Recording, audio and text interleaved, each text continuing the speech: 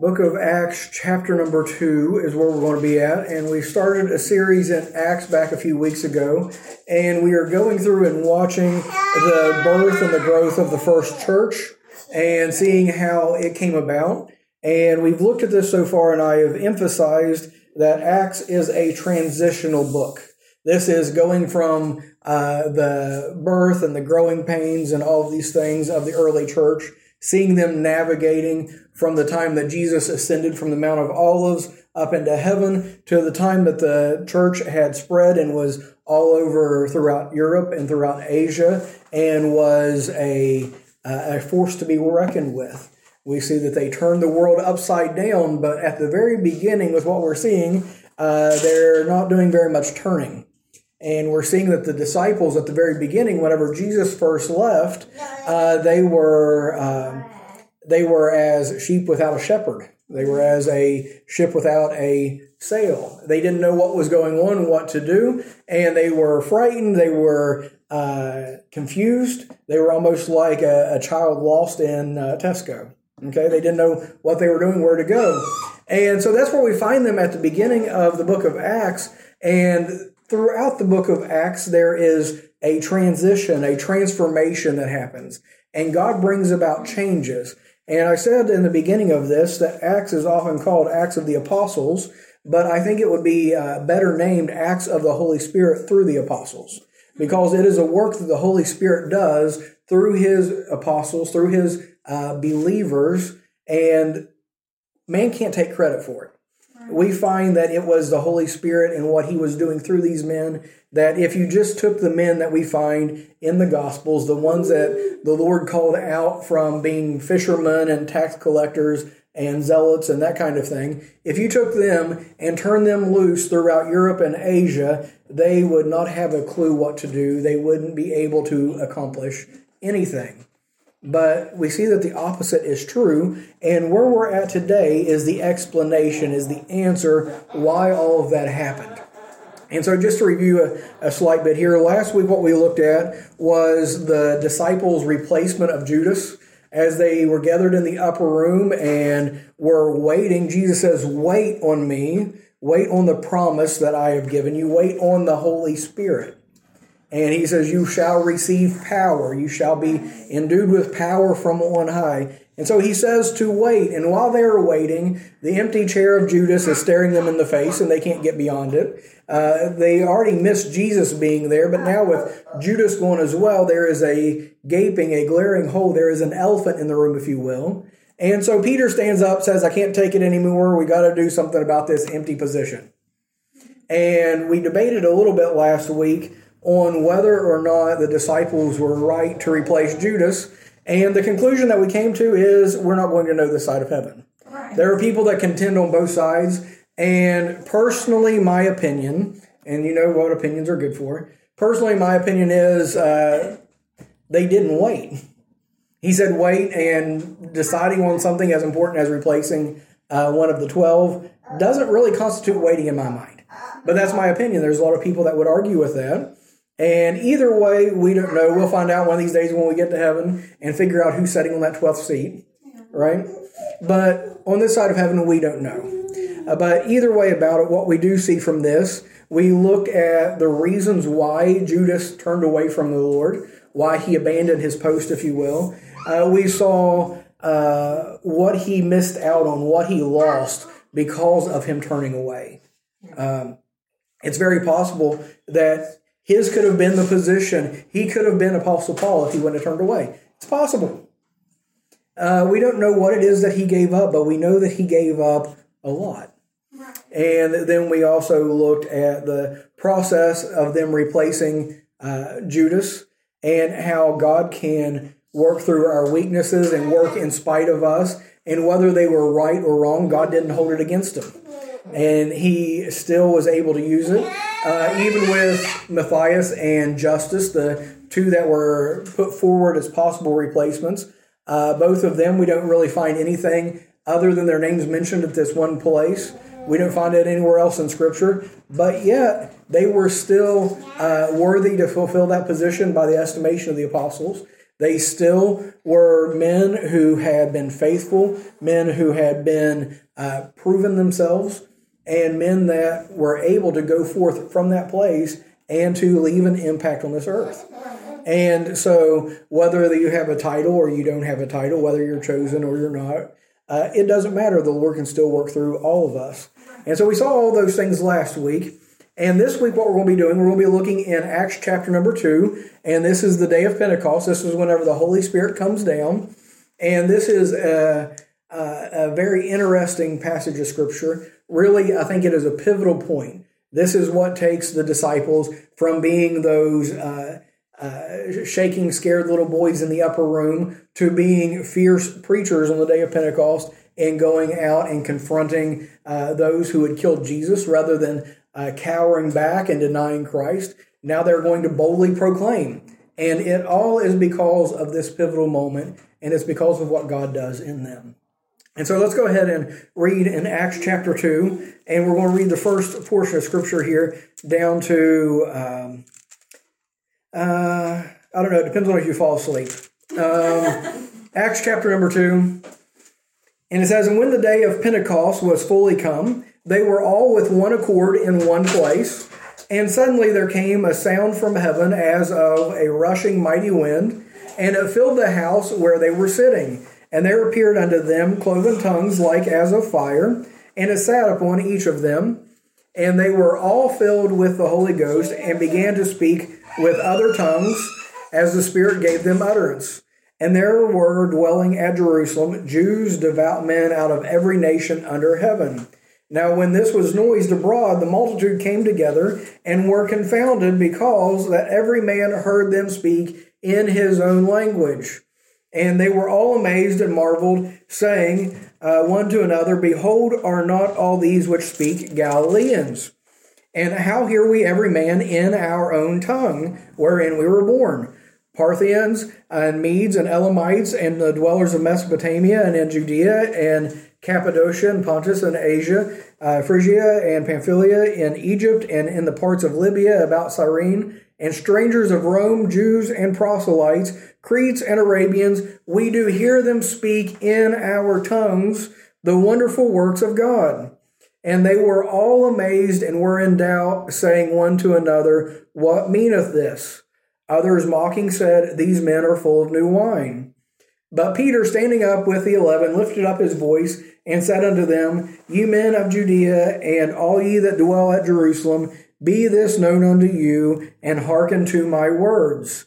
For these are not drunken, as ye suppose, seeing it is but the third hour of the day. But this is that which was spoken by the prophet Joel. And it came to pass, and it shall come to pass, in the last days, saith God, I will pour out my spirit upon all flesh, and your sons and your daughters shall prophesy, and your young men shall see visions, and your old men shall dream dreams. And on my servants and on my handmaidens I will pour out in those days of my spirit, and they shall prophesy, and I will show wonders in heaven above, and signs in the earth beneath, blood and fire and vapor of smoke. The sun shall be turned into darkness, and the moon into blood, before that great and notable day of the Lord come.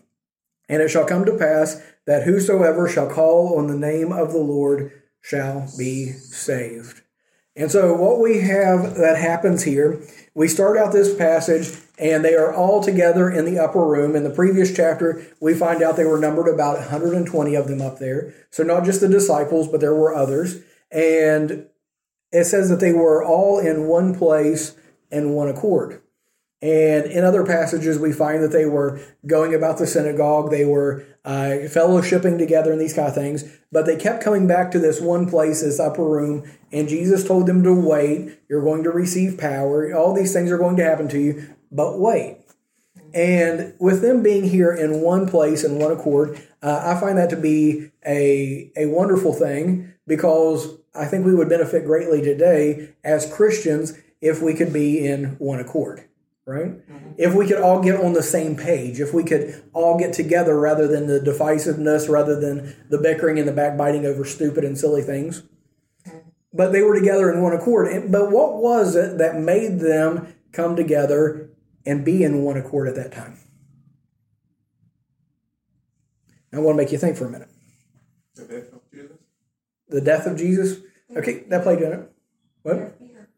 Their fear. Okay. Oh, fear. That comes as the death of Jesus. That was like the starting point, right? Yeah. And so as we look at that, they are all afraid. They don't know what to do. They don't know how long they're going to wait. There are questions. There are anxieties. There are troubles. And what it all comes down to is they're basically in over their heads. Because could you imagine that the last thing that Jesus says to them, you are going to be witnesses of me in Judea and in Samaria and into the uttermost parts of the earth. I have chosen you. I am sending you out. You are going to be my ambassadors. You're going to be my mouthpiece. You are going to be the ones representing me. And I am not going to physically, personally be with you anymore. Right? If we look at the time that Jesus was with them, he basically held them by the hand. He took them everywhere. He led them. And time after time, he had to reprove them because of the dumb things they would do and say. And so they went where he told them to go. They slept where he told them to sleep. They ate what he told them to eat, right? And now he's gone. And so now they're saying, what do we do from here? And there's nothing that will bring a group of people together more than being helpless, right? And so it is binding them together, realizing their helplessness. And so they are waiting. They are leaning on each other. They are holding fast to each other because they realize they can't do it themselves. And I said it would be great if we could be in one accord, if Christians today could get in the same boat together, right? But I believe we've gotten so far past the place of needing God, of depending on God, of realizing that without him we can do nothing. We've gotten away from this helplessness, thinking that somehow we can do it on our own, thinking that somehow we are able, of our own ability, of our own strength, to go out and make something happen for God. And so there is so much emphasis, even from preaching and from the pulpit, of doing great things for God as if it's up to us to pull ourselves up by our bootstraps and go out and do something of our own ability, of our own making, as if we ourselves have the power to do anything. And that cultivates pride within us rather than dependence. It makes us self-confident rather than God-confident. And so that makes us competitive as well. Because if it's up to me to do a great work, my work needs to be greater than yours. And your work needs to be greater than mine. And we begin to have fightings and contentions amongst ourselves because we are no longer waiting on the Spirit of God. We are no longer realizing how weak and how helpless we are and dependent on him. Instead, we think we've got it under control. And we see that cropping out in Peter all the way through the Gospels, where Peter repeatedly thinks that he has it under control, that he is able to do things. He's even rebuking Jesus himself whenever Jesus says, I'm going to be crucified. And Peter says, not so. And Jesus says, get thee behind me, Satan. Mm-hmm. They are trying to argue over who's going to be first place in heaven. And it's easy to do that whenever Jesus is fighting all the battles for them already, whenever they have him right there front and center, whenever they're not actually having to be in the battle, because Jesus has shielded them so much from the battles, right? Yeah. You look at children, they get very comfortable, they get very self-confident, they think they can do anything. Children believe they're invincible, right? Why do children believe they're invincible? Because their parents have provided and protected and done everything for them, and so they thought they'd done it themselves, right? Yeah. And so you take the parent out of the way, all of a sudden that confidence starts lowering down a little bit, right? Yeah. And so Jesus is now out of the picture, and they can't just look to him and say, okay, Lord, save me, as Peter's sinking, right? And so now they're saying, we need something more than what we have. We need something greater than just us. We can't do this ourselves. And so they came to this place that they realized they needed God. They realized they needed his Holy Spirit, and they were thirsting, they were hungering, they were longing for it, because they knew that if the Spirit didn't come, They were going to die in that upper room, and it was going to become their final resting place. They weren't going to leave that place until the Holy Spirit came, because everyone outside of there wanted to kill them. Right? Yeah. But whenever the Spirit came, everything changed, right? It says, suddenly there was a sound from heaven as a rushing mighty wind, and it filled all the house where they were sitting. Notice that it emphasizes the sound. There wasn't the feeling of a breeze. There wasn't a literal wind, but it says there was a sound of a wind that came through. It said that it filled the house. It wasn't everywhere in the city. It was right where they were at, and it was showing them that what they were waiting for had finally came. And the Lord is giving them these outward showings, these manifestations of sound and of sight, because the Spirit actually comes in a way that is imperceivable. Whenever we get saved, we are born again, we are brought into the body of Christ by the Spirit, we are sealed with the Spirit, right? We receive the Spirit as the earnest of our salvation. We also know that we are indwelt. He comes in and we become the temple of God, right? Because the Spirit dwells within us. All of these things happen at the moment of salvation. But if you are looking for a feeling, or if you're looking for some kind of manifestation, it's not going to happen, right? Sometimes there are feelings and emotions associated with salvation, but I'm not talking about that with the Holy Spirit here. And so with these disciples, the Lord was doing something new, and to announce its arrival, the Lord gave these outward signs, these manifestations to the disciples, to know that what the Lord said to wait on had finally arrived. Okay? And so that we don't get caught up in these outward manifestations, remember I said this is a transitional book. Things are changing, new things are happening, and human beings are not good with change, right? Yeah. And so God is bringing things slowly. He's bringing it to them in such a way that they are going to receive it, they're going to perceive it, and whenever this happens, they realize that the status quo has changed, right? And so it says that there appeared unto them cloven tongues like as of fire. Now, it wasn't fire upon them. It says it was like fire. Cloven means that it was split, okay? So there was a visual, there was an audible that let them know that the Holy Spirit had come.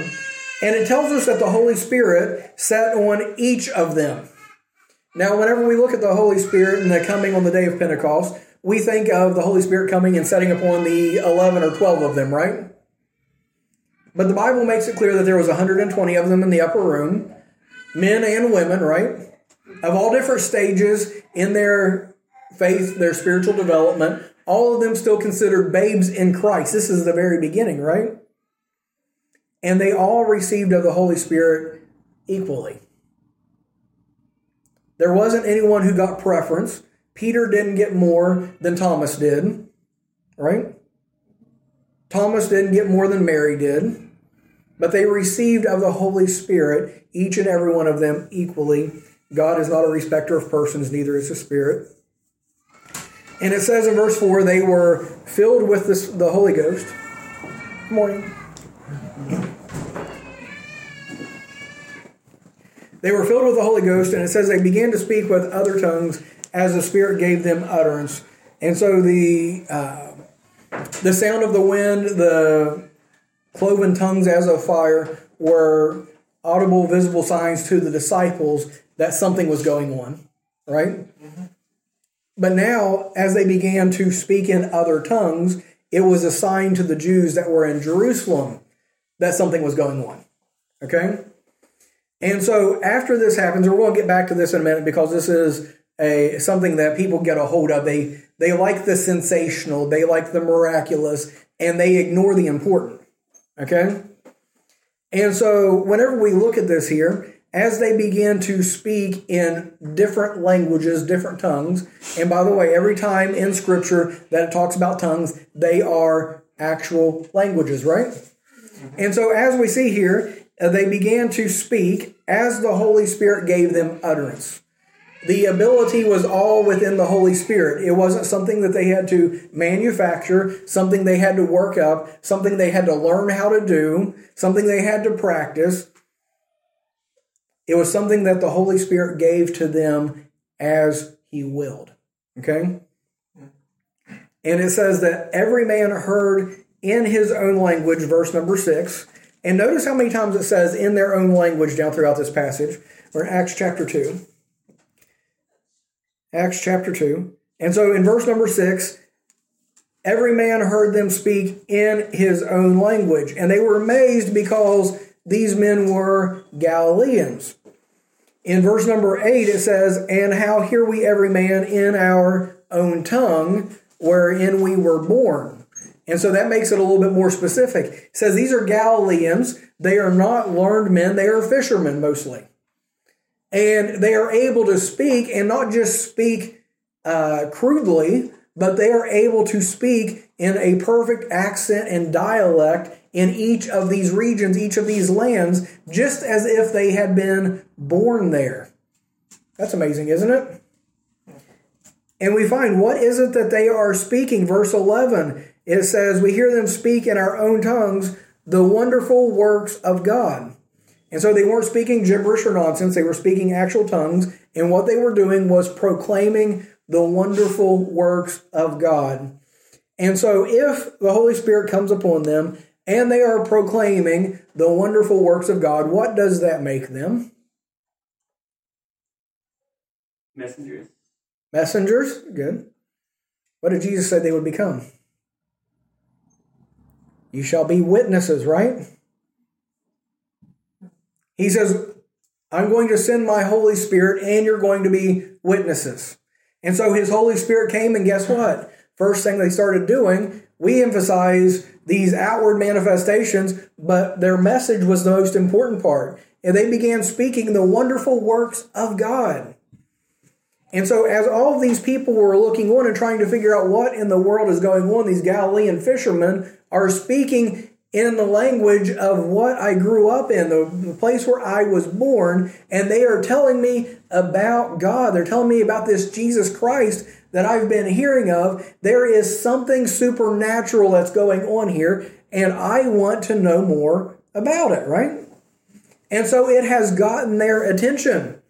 Some, it says in verse 13, were mocking and said that they're drunk, right?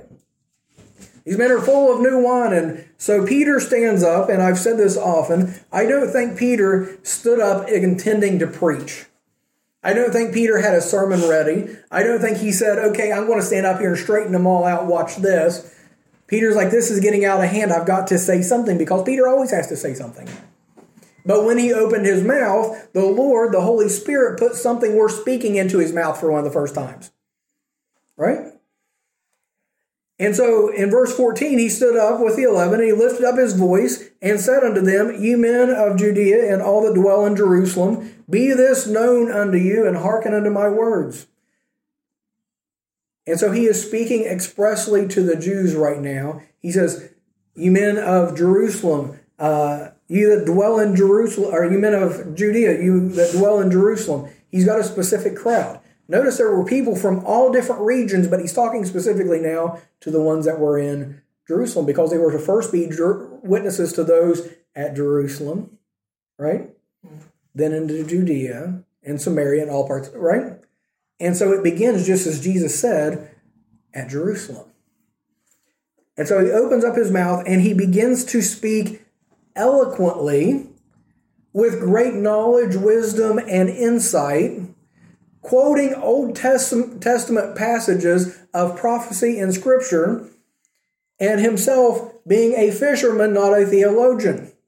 We could have expected something out of Apostle Paul because he was a Pharisee out of the Pharisees, right? He knew the Scripture forward and backward and sideways. But Peter probably wouldn't have.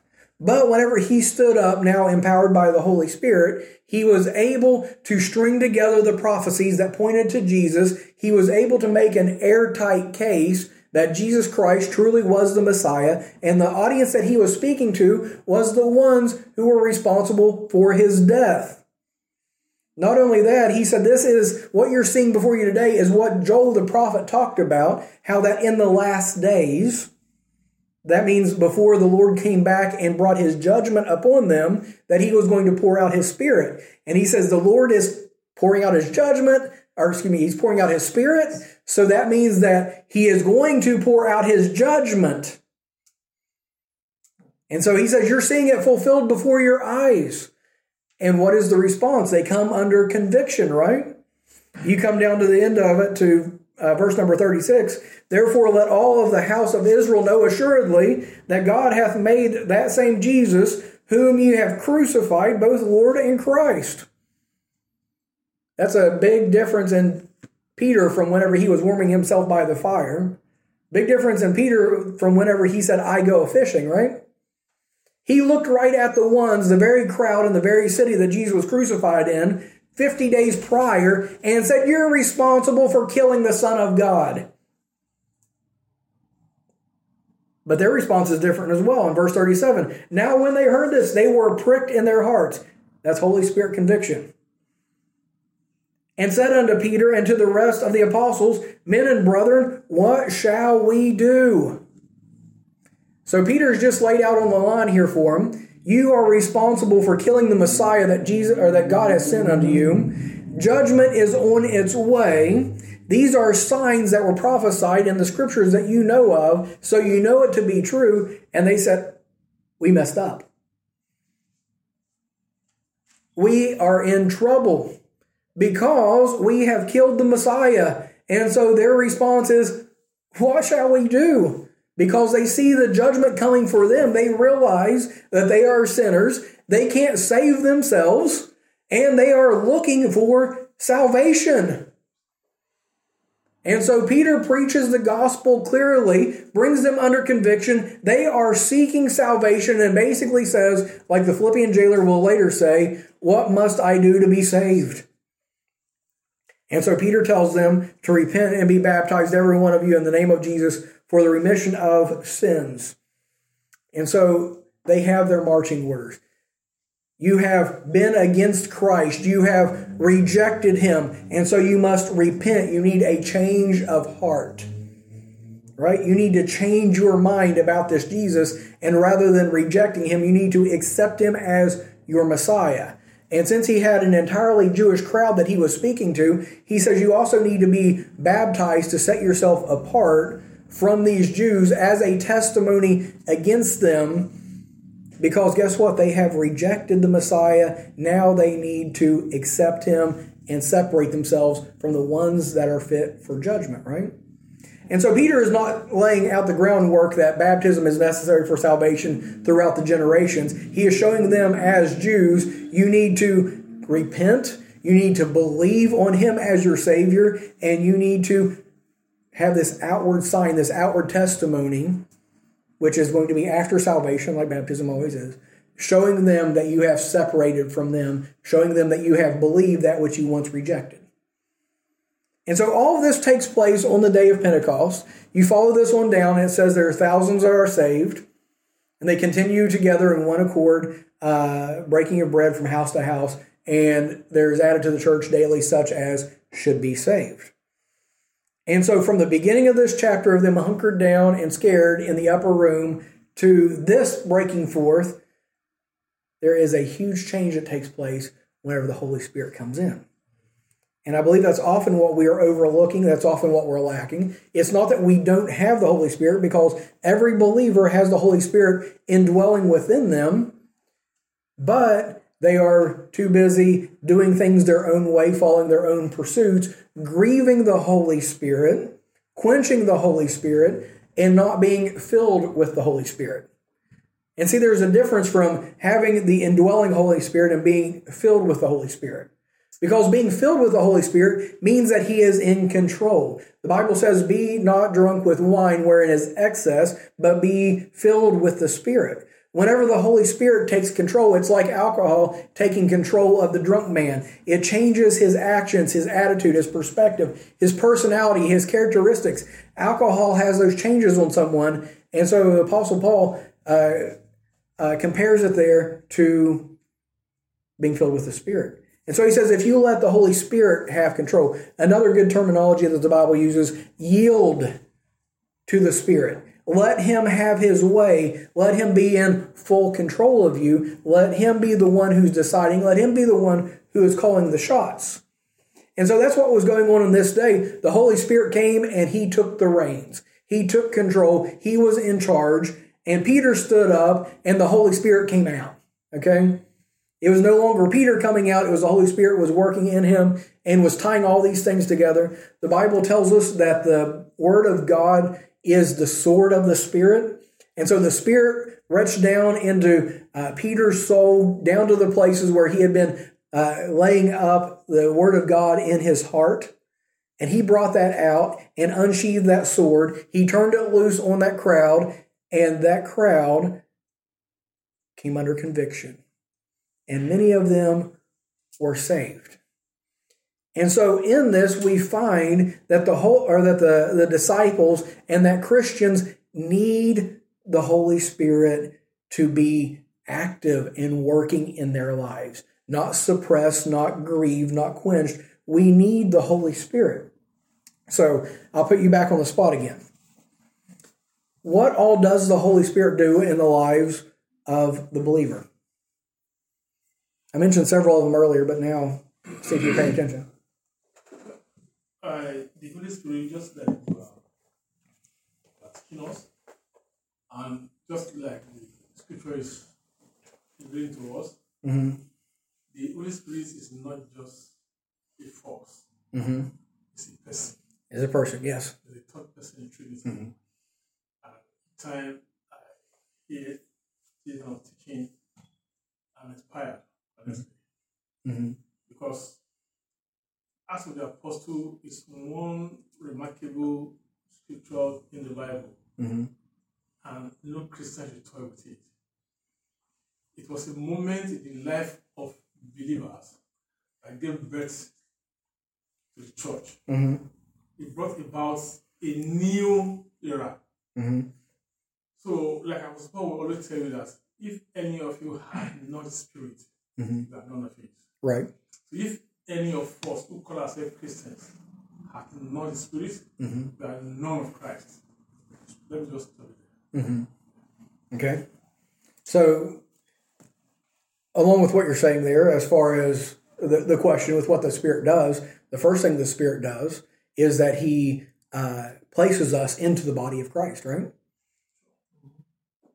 That is the first thing. Well, I guess we could say before that, He calls us, He draws us, right? Yes, because when the Word of God is preached and we hear it, it is the Spirit of God that gives the preacher the utterance. Yeah.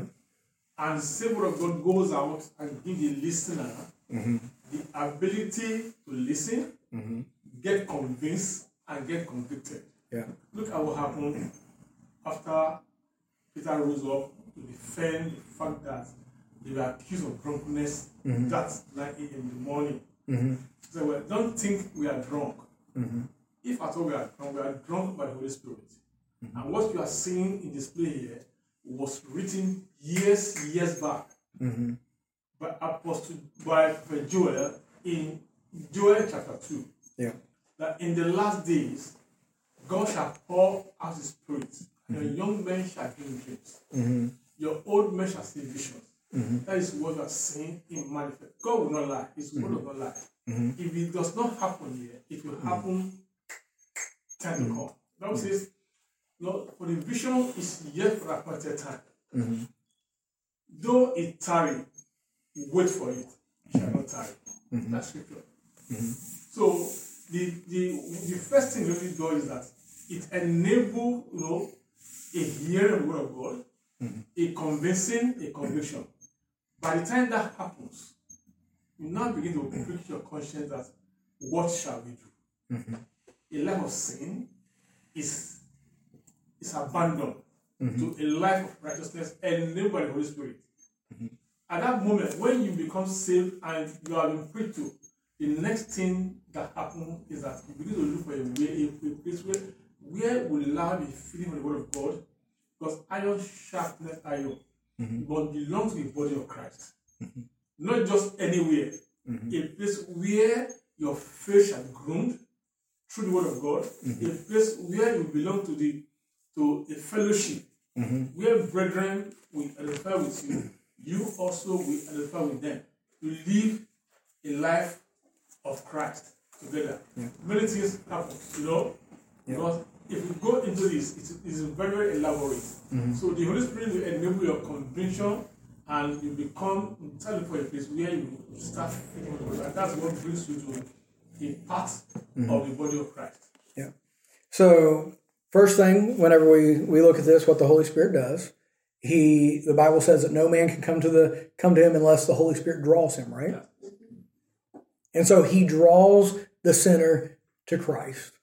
Whenever the sinner puts his faith in Christ, whenever he accepts the gospel, that he is a sinner, he is in line for judgment, and that Christ offers salvation to whosoever will, right? Whenever he places his faith in Christ, the Holy Spirit puts him in the body of Christ. We are in Christ, right? And then he also indwells that believer, right? What else does he do? It's I think until someone's saved, they're basically ignoring, what God is kind of giving them, is the feeling that they're going to have, it says that all men fear death because they know intuitively that God exists. Right. I think like they're putting that off, but then once you, it's kind of like first understanding and accepting the worst news ever, and then immediately then accepting, the life raft or whatever. Yeah. And then the next thing I noticed myself was, sin doesn't leave your life, but then it no longer rules your life. And then you just kind of, I don't know, you start getting interested in Psalms and Proverbs that would have been boring to you before, but now you kind of have more of an understanding. You find that there's a change. The Bible says, if any man be in Christ, he is a new creature. Well, what makes that new creature is whenever the Holy Spirit is there, whenever he is working in your life. So whenever he's indwelling, he is giving new cravings, new desires, just like we were talking about not being drunk with wine, but being filled with the Spirit, right? But with the Holy Spirit being within us, then he is causing us to like what we once hated and hate what we once liked, right? People who used to irritate me before I got saved, all of a sudden they don't irritate me as much. Now, I'm not saying that there's no such thing as annoying Christians. There are, okay? You can still find Christians that are annoying and irritating, okay? Some of them, even the Holy Spirit can't make you like. But anyway, so there are differences that take place. But the Bible does warn us that we can hinder the Holy Spirit by pushing him away, by ignoring him, by refusing him, rejecting him, telling him no, and we become hardened and callous toward him. And basically, whenever you keep refusing him, he says, fine, then I'll leave you alone. Yeah. He doesn't leave you, but he is quenched, right? And then we can go about, and the Bible says there is pleasure in sin for a season, but there will be conviction that comes about. There are going to be chastisement that comes about because we are children of God. And he says, if you be without chastisement, then are you bastards and not sons. And so we can't be successful in sin. You can enjoy it for a while, but you can't be successful at it, right? Yeah. And so anyway, back to the original question. What does the Holy Spirit do? He draws. He places us into the body of Christ. He indwells us, right? He seals us. That means that we are his, we are God's, that we belong to him, that we are a purchased possession that will not pass from his possession, that no one can steal us from God, no one can buy us away from God. We belong to him. We are sealed. It says that we are that the Holy Spirit is the earnest of our inheritance. The earnest is a down payment. The Lord has given us the Holy Spirit saying, here is just a piece of heaven, just a slice of what's to come to show you that I am going to carry through with what I have offered. That whenever I purchased you, I have given you a place. He told the disciples, I go to prepare a place for you, and if I go to prepare a place for you, I will come again and receive you unto myself, that where I am, there ye may be also, right? And so just to let them know that he meant it and that he has every intention of doing what he said that he would do, he says, I'm giving you the Holy Spirit as a down payment. Okay? And so we have all of these things that are going on that the Holy Spirit is doing in and through us. On top of that, what did Jesus tell the disciples that the Holy Spirit was going to do? Why did he tell them to wait for the Holy Spirit? He says, you will be endued with power, right? So the Holy Spirit empowers us. Empowers us for what? Speaking in tongues? Not know what to say and to be confident. Okay. It doesn't empower us to go out and do what a lot of these groups do today and claim that it's of the Holy Spirit. It empowers them to be witnesses, right? To turn the world upside down. Yeah, to turn the world upside down. He says, you shall be endued with power to carry out the commission that I've given you. I've given you a job to do, and I'm going to give you the power which you need to do it. I'll give you the Holy Spirit. And so on the day of Pentecost, whenever they were endued with power, how did it manifest itself? The Holy Spirit made them witnesses. They began to proclaim the wondrous works of God, and Peter stood up and preached the gospel, and many people got saved as a result of it. And so the Holy Spirit isn't given to us for selfish means. It isn't to fulfill our desires and our wants. He isn't some kind of a genie in a lamp that we can rub and try to get him to do whatever we want. It's not that he's going to give us power to fulfill our dreams and our ambitions and our wishes. He is giving us the power to do what Christ has left us to do, right? Another thing that it says is that he will be a comforter, right? He's going to be a comforter. And that's another name for the Holy Spirit. Because guess what? These troubled disciples needed some comfort. And they got it. Even whenever they were in jail, they were able to sing and to preach and to proclaim the gospel because of the comfort of the Spirit and the empowerment of the Spirit, that even in their worst situations and trials, they were still able to praise God. Right? And so the Spirit was a comforter unto them. And there's a multitude of other things that the Spirit does. But here at the end of this study this morning, what is it that everybody gets hung up on about this passage? The tongues. Right? The speaking in tongues. Because there is a movement today where people in churches claim to speak in tongues. But my question whenever it comes to the movement of tongues today, is it, by comparison, like what we see in this passage? No, they're going like Abu. It's gibberish, right? Yeah. And that's why I emphasize as I look through this that they were able to speak in a language that they had not learned with great precision, with great accuracy, as if they had been born and that was their native tongue, right? And so whenever it talks about speaking in tongues, they are always actual languages, right? The only places that you find tongues in Scripture is in Acts. There's 3 different places in Acts. And the other place is in 1 Corinthians. Yeah. The modern belief about tongues today is that somehow you elevate yourself to a level of spirituality that you earn tongues, is one way of looking at it. Or it is a sign or a seal, a show that you have been saved and you've received the Holy Spirit. And they go back to this and say, okay, all of them that were in the upper room spoke in tongues. So anyone who gets saved should speak in tongues. But does it ever say in this passage that everyone, all of those 3,000 that were saved and the 5,000 that were saved, does it ever say that they spoke in tongues? No. Thief on the cross, Philippian jailer, Ethiopian eunuch, multitudes of others. They were speaking tongues? Apollos. So there's plenty of them throughout Scripture. It wasn't the norm. Remember, this is transitional. And this is something that is showing the Jews that something is going on. It's to get their attention. We find in 1 Corinthians chapter number 14, verses 21 and 22, that it was a sign for the Jews. I'll go ahead and turn over there because I can't quote it. 1 Corinthians chapter number 14.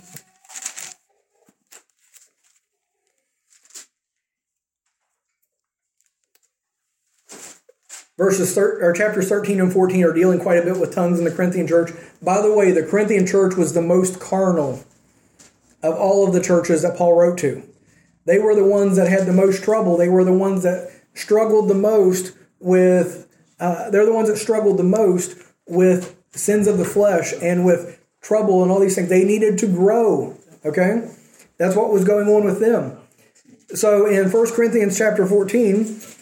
Verse number 21, it says, "In the law it is written, with men of other tongues and other lips will I speak unto this people, and yet for all that will they not hear me, saith the Lord. Wherefore tongues are for a sign, not to them that believe, but to them that believe not.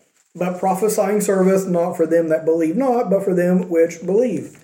And so it makes it clear here that what we see in Acts chapter number 2, whenever they were speaking in tongues, this was a sign to the Jews.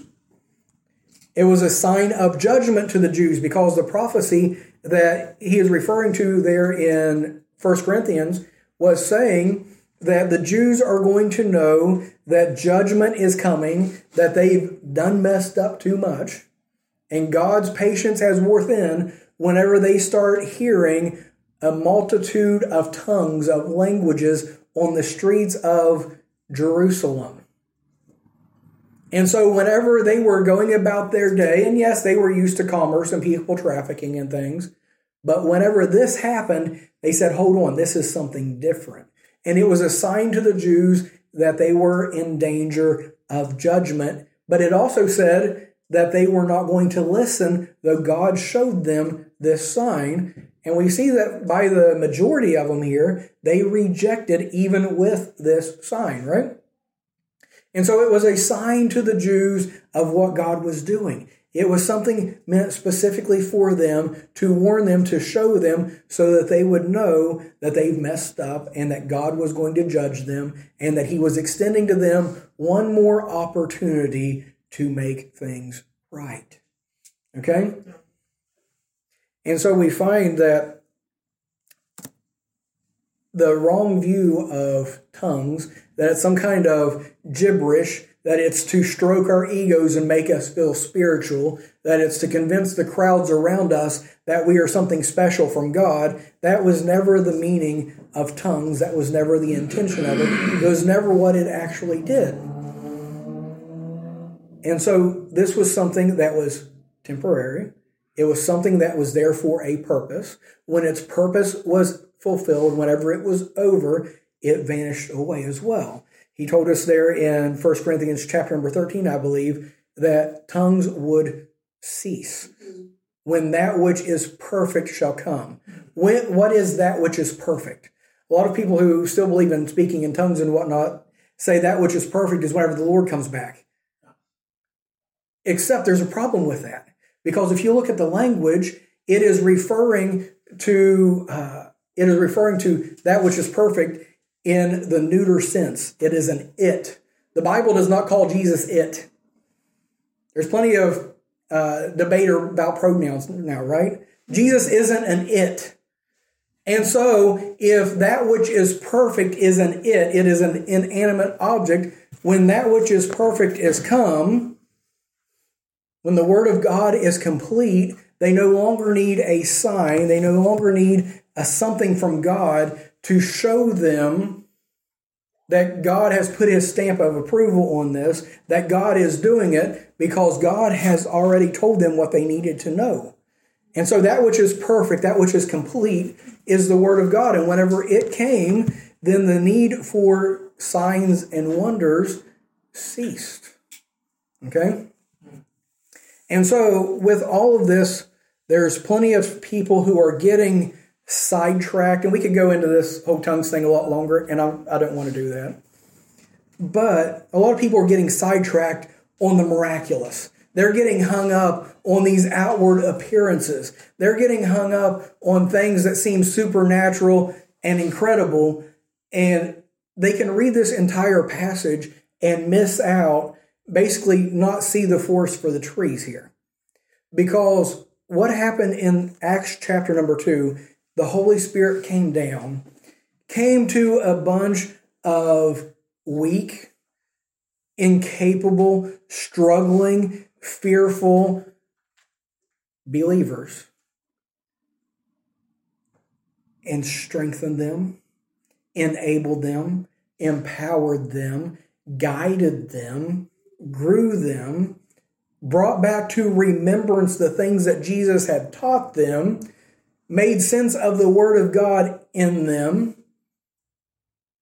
and enabled them to be witnesses there and to see great things accomplished. And so if you read Acts chapter 2 and all you get from it is rushing winds and cloven tongues of fire and men speaking in tongues, you have missed the boat. If you think that's what Acts chapter 2 is about, you have missed it. Because God gave some outward manifestations to show both the disciples and the Jews that he was doing something. But after he got their attention, then they got down to business, right? And so for us today, we have the Holy Spirit dwelling in us. If you are born again, if you are a Christian, you have the Holy Spirit within you. He can empower you. He can guide you. He can strengthen you. He can recreate you. He can make you new if you'll let him. If you will yield to him, if you will seek him, if you will acknowledge that you need him. Because for the most part, we go through our lives saying, God, I've got it under control. We poke the Holy Spirit back in a little corner recess of our hearts. And we say, you just stay put. I'll let you know if I need you. And we go about trying to do things our own way, by our own power, by our own strength. We spin our wheels. We get nothing done. Right? And we would be in a lot better place if we would get back to where the disciples were in Acts chapter number 1, realizing that without him, they could do nothing. With them seeking after him, desiring him, and knowing they needed him, and that they could not do what was needed to be done unless he did it through them. If we have the attitude, if we have the mindset that we can take on this world like some kind of Rambo going through and some kind of a superhero, whatever you want to say, whatever genre of movies you like there. If you think that you are the savior, if you think you're the hero, if you're going to save the day, you've done kicked Jesus off the throne and you put yourself there. And I guarantee you that you're not going to be able to accomplish near as much as he can accomplish in you. Okay? That was the first sin of the universe, was doing that same thing. Yes. Put himself on God's throne. That's a very good point. And so that's what we're still doing to this day. Satan says, I want to have preeminence. I want to be in control. I want to be the one in charge. And we're still saying, step aside, God, I've got this. Right? We do it in the matter of salvation. I'm going to work my way into heaven. Watch me. Look at all the good things I'm doing. I'm going to go to church. I'm going to give to the poor. I'm going to, I'm going to do all these great things, and God's going to be so happy with me. No. All of our righteousnesses are as filthy rags. The very best works that we do are still tainted by pride. And even if we are a very good person, does that make up for the bad that we do? I go out and murder one of your family members, but I go out after that and do all kinds of good things. Is that going to repay for it? You're going to say, oh, he's a pretty good person. Yeah, he killed mama, but he's okay. No, that's not the way that it works. Good doesn't repay for bad. But we think that we can somehow save ourselves. We think that we can pay for our own sins. After we're saved, we think that somehow we can live the Christian life by our own power, our own abilities. Whenever God says from the very beginning, you are saved because of what I have done for you. And anything that you accomplish after that, you're going to be accomplishing because you yield to me and let me do it in you and through you. You can put on a suit and tie. You can remove words from your vocabulary. You can change the way that you speak. You can put on airs. You can have your little facade and pretend that you have it all under control. But unless the Holy Spirit does a work from the inside, it is all fake. Right? You ever see these videos on YouTube and things of girls when they take their makeup off? Sorry, that might be a sore spot for some. There's some false advertising going on. But the same thing's going on with a lot of Christians as well. Because all we've done is we've put on our carnal makeup, we put on a facade, we put on a mask, we look the part, but inside we're still just as broken and as messed up as we ever were because we have never let the Holy Spirit do a work in us because we're trying to do it ourselves. Right? So hopefully through this morning, my goal has been to show you that we don't need miracles and outward manifestations and speaking in tongues and rolling in the floor and barking like dogs and whatever else this mess is that they do. We need the Holy Spirit coming in us and working in us and through us, enabling us and empowering us to do the things and to live the way that God intended for us to do. And we are never going to do that without Him. So does anyone have any questions or any comments, anything to add to this morning? I was watching a video sent to me on WhatsApp. This young man who smokes weed. Okay. I was praying, God, take it from me. Please stop me from smoking weed. Please, God. And I was praying that prayer. A friend was handing to a stick of weed to him. Just took it and please, God, this will be the last weed I will smoke. Mm-hmm. Yeah, he was praying, God, stop, take from me weed smoking. Mm-hmm. These are the things. So, like you have already taught us this morning, it's not a miracle. The Holy Spirit was not poured out for miracle's sake, no, or for healing sake. Thank God for this thing. Like you already asked, the recipients of the message of Peter that day, did they speak in tongues? No, they didn't. But after Peter had finished, speaking to them, there was a conversion of over 3,000 souls. And what followed next? And they were together in one place, being taught of the apostles' doctrine, breaking bread, and taking the prayers from home to home. That is the basic thing. It's the basic thing. That is it. When the Holy Spirit comes upon a man, nobody will force you to come to church or give or that or this. There's a spirit of God inside you that enables you to do all these things. You can now pray in tongues, speak in tongues, and stuff like that. You don't force yourself speaking in tongues. No, it's not forced. When you have the Spirit of God, you have been converted and you are living a life of Christ. Speaking in tongues is not a compulsion. You want to speak in tongues, fine. But there's a teaching in that same feminine talk that if in the gathering in the church, if anyone speaks in tongues, let there be an interpreter. Otherwise, shut up. Don't speak. If there's no interpreter, don't speak it. The Spirit of God will give you utterance to speak. Will give somebody else utterance to interpret what he is speaking.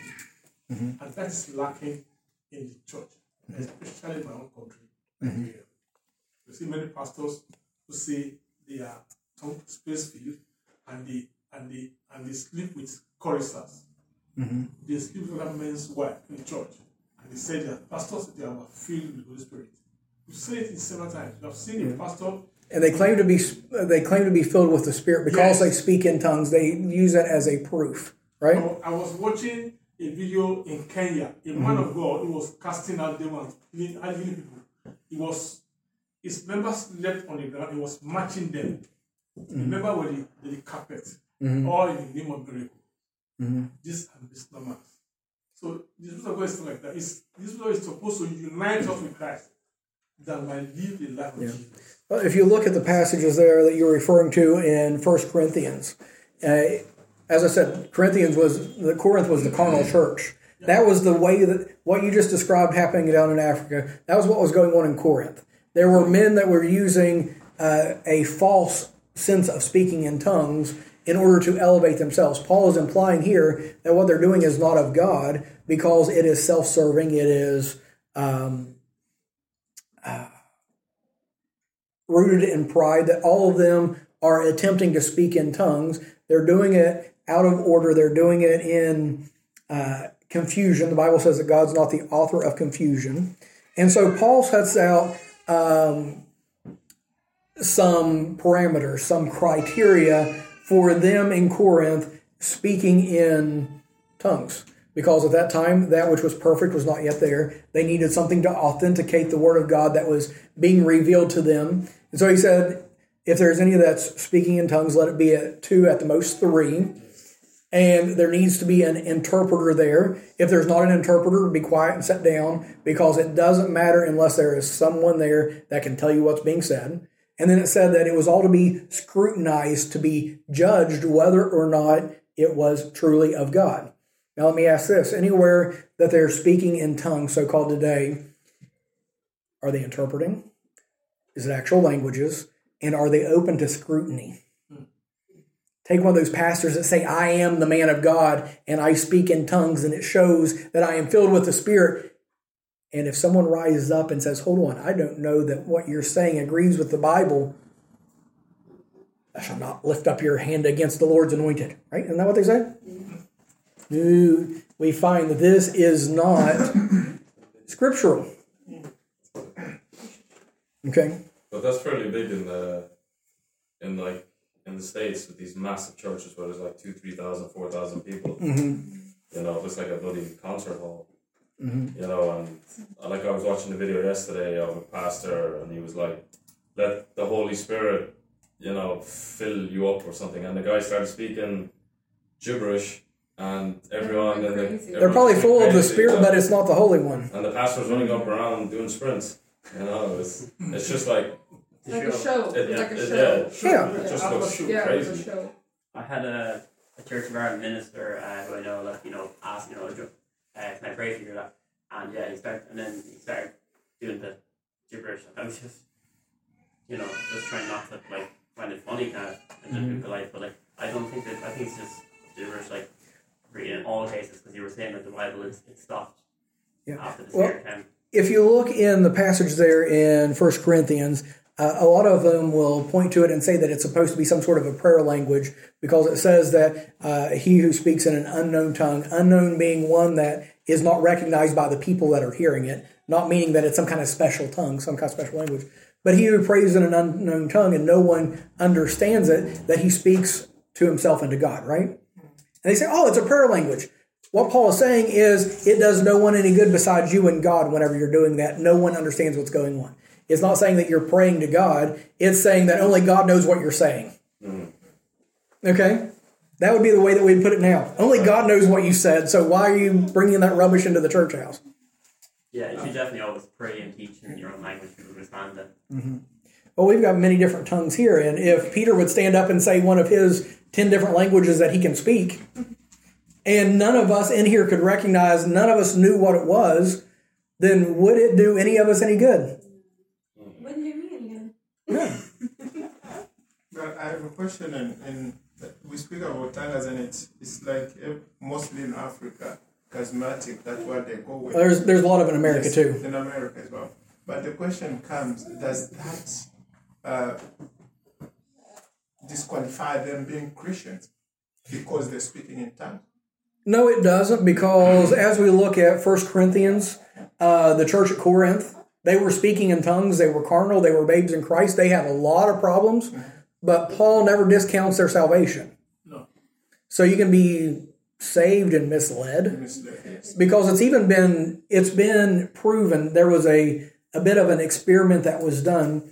They took a group of people, it was like 5 or 10, that believed in tongues and spoke in tongues, and they took another 5 or 10 that didn't believe it at all, weren't even Christians, put them through the same situations, and the way that they spoke in tongues was identical one to the other.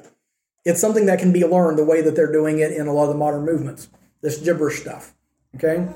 But what we see in the Bible, it was actual languages in native dialects, okay, to people who understood it, to validate the message that was being spoken, and to be a sign to the Jews that they were hearing this and that God was setting them aside until the day of judgment, and that he was turning to the Gentiles, all these other tongues and languages, right? And so that's what was going on in these passages. And so whenever people try to put tongues on the top shelf of spirituality, That's what they were doing in Corinth, and Paul was chastising them for it. He was coming through and reproving them for it because they said, oh, let's everybody speak in tongues. Look how special it makes us feel. No, none of the gifts of God is to make you feel special. Praise the Lord. And to better understand this matter of Holy Spirit and tongues, let us take time at home to read Acts of the Apostles. Then read 1 Corinthians chapter 13 and chapter 14. Apostle Paul emphasized the fact that tongue speaking is not the issue. If you speak in tongues and you have no love, you are just an antibody, making noise. Just noise, gibberish. So the first thing is love. And in the conclusive part of Act 13 says, love, faith, and love, hope, love, and faith. They are the greatest. But love is greater than hope and faith. That's the key thing.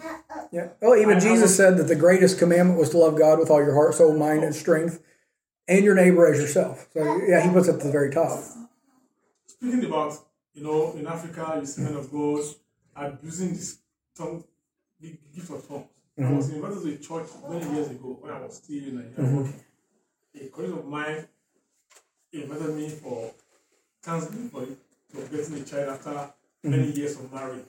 And we're there, a guest was invited in the church. As the man mattered in the pulpit, he started speaking in tongues, and God opened my eyes. The man of God, from his head down to his chest, is of animal. Head down is human being. Jesus. I saw it. This is a fake man. Fake man. Because blasting in tongues. Yeah. These are the things. Yeah, so you can quickly evaluate and say, because the Bible tells us that we are to scrutinize it, we are to evaluate, we are to try the spirits to see if they be of God. And whenever you look and that they are of pride, that their purpose is not the gospel, it's not to glorify God, but to glorify man, that they are completely off base, they are not of God.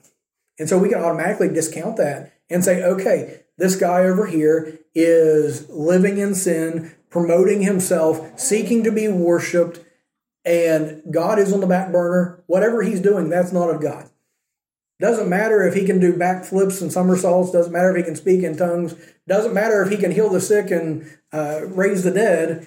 If he is not of God, if he is doing it for himself and for his glory, then whatever it is that's empowering him is not God. Right?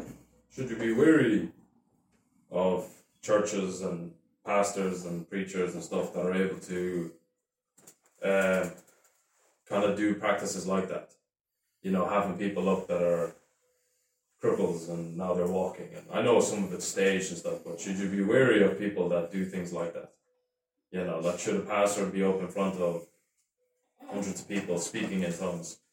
Like, are these things that we should just accept because it was done before, or should we kind of be wary about it when you see a pastor heal someone out of the blue, and you're kind of like, I don't know, that kind of seems far-fetched. Well, for one thing, we should always be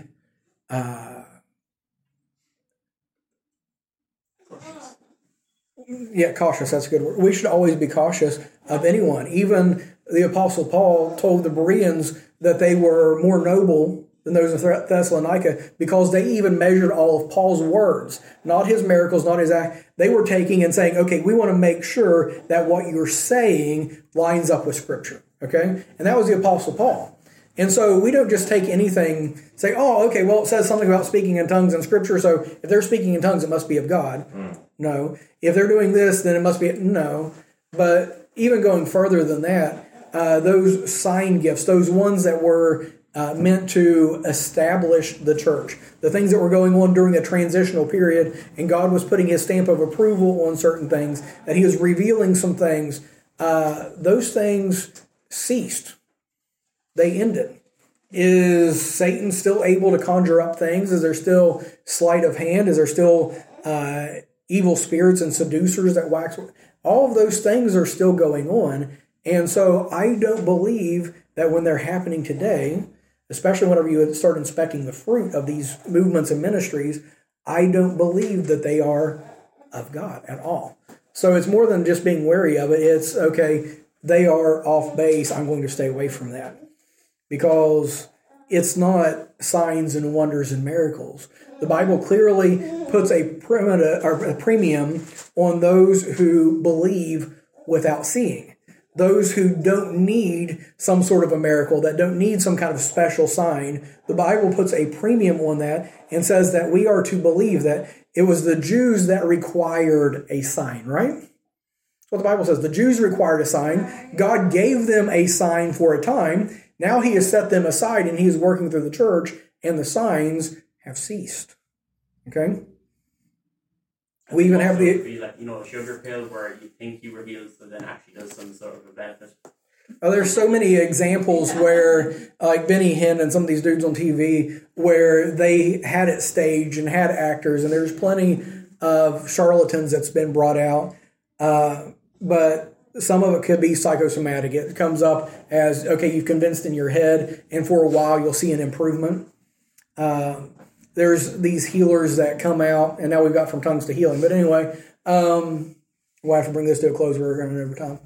But anyway, whenever you look at like these healers and whatnot, the guy comes up and he can't see, he's blind, and now he can see a little bit. Is that how healing went in the Bible? No. Okay? The lady that comes up and she's crippled and she's bent over and she still has a limp afterward. Is that how it went in the Bible? And so, they come in and they got their crutches and they throw their crutches away and they're walking and whatnot up there. And then the adrenaline wears off and they get their crutches back whenever they get in the car and go home. It's not of God. It's a mess. Okay? And so what ends up happening is Satan is turning the church into a sideshow. He's making it a mockery in front of the world. But what if you agree with what that pastor is teaching and what he's preaching? Because it's the same as that, say, on social media, like there's a pastor that I watch, and what he teaches and preaches it's a lot of what's going on in the world, and it makes sense. But then at the same time in his church, he has this where he's randomly healing people and stuff, and you're kind of like, I don't know, that kind of goes against everything. So it's like what you're preaching sounds really good, and it makes sense, and there's volume to it. But then all of a sudden he's got a bunch of people, like you said, running around, and he's like, cast that demon out, and you're like, well, it's not Lord of the Rings, like. Well, okay, I'll put it this way. Can an evil tree bear good fruit? No way. No. And so if you look at that and say, well, he might have these things wrong, but this is good. Yeah. That is the door for you to get sucked into the rest of it. Yeah. And that's the way that false teaching works, is that it mixes a little bit of truth with a lot of error, and you accept the little bit of truth, the next thing you know, you accept the error as well. Because I can even go across the road to the Catholic Church, and some of the things that they teach may line up with Bible. Probably an accident. But anyway, sorry. But some of it may line up with the Bible, but do I overlook the big things that they have wrong? And say, well, they got some truth there, right? Pastor, I think one other thing is I don't understand that there are fake miracles, fake tongues, fake healing. Does not mean that there are not genuine healing and genuine tongues. Right. You said, test every spirit. Right. Well, Scrutinize, we must be able to scrutinize. That's it. That's my thing. Yeah. Well, just because I say that the miracles and those things have ceased, I don't mean that God's not still working miracles today. I'm saying that He's not going to give me the power to come up and whack you in the forehead and make you walk. Okay? God is working now, as we were talking about before church, He is working through prayer. The effectual fervent prayer of a righteous man availeth much. He is working through different means such as that, and He is bringing about healing. I've seen people with cancer healed from cancer. I've seen people with different illnesses and things healed of illnesses and such by prayer, by people seeking after God and looking to Him to bring the healing, not because the man of God came strutting in and saying, I've got the power of God, I can do all these things, and I'm going to come in and I'm going to lay hands on you, and the man of God healed. No. That's not the way that it's working today. Okay? Okay, well, we better wrap it up there. But anyway, let's go to the Lord in prayer. Lord, we come to you today. Thank you for your blessings, Lord. We thank you so much for your word that you've given to guide us, Lord. We thank you for your Holy Spirit that indwells us and fills us. And, Lord, that we know that through this study that we've looked at here today, Lord, that without you we can do nothing, Lord, but you have equipped us with all that we need. You have given us sufficiently all that we need to live a life for you and to do the work that you've called us to do, to go out into this world and be a light and to be a witness in this world. And Lord, I ask you just to help us to get rid of this idea, this mindset that we're doing it ourselves, get rid of this hero mentality.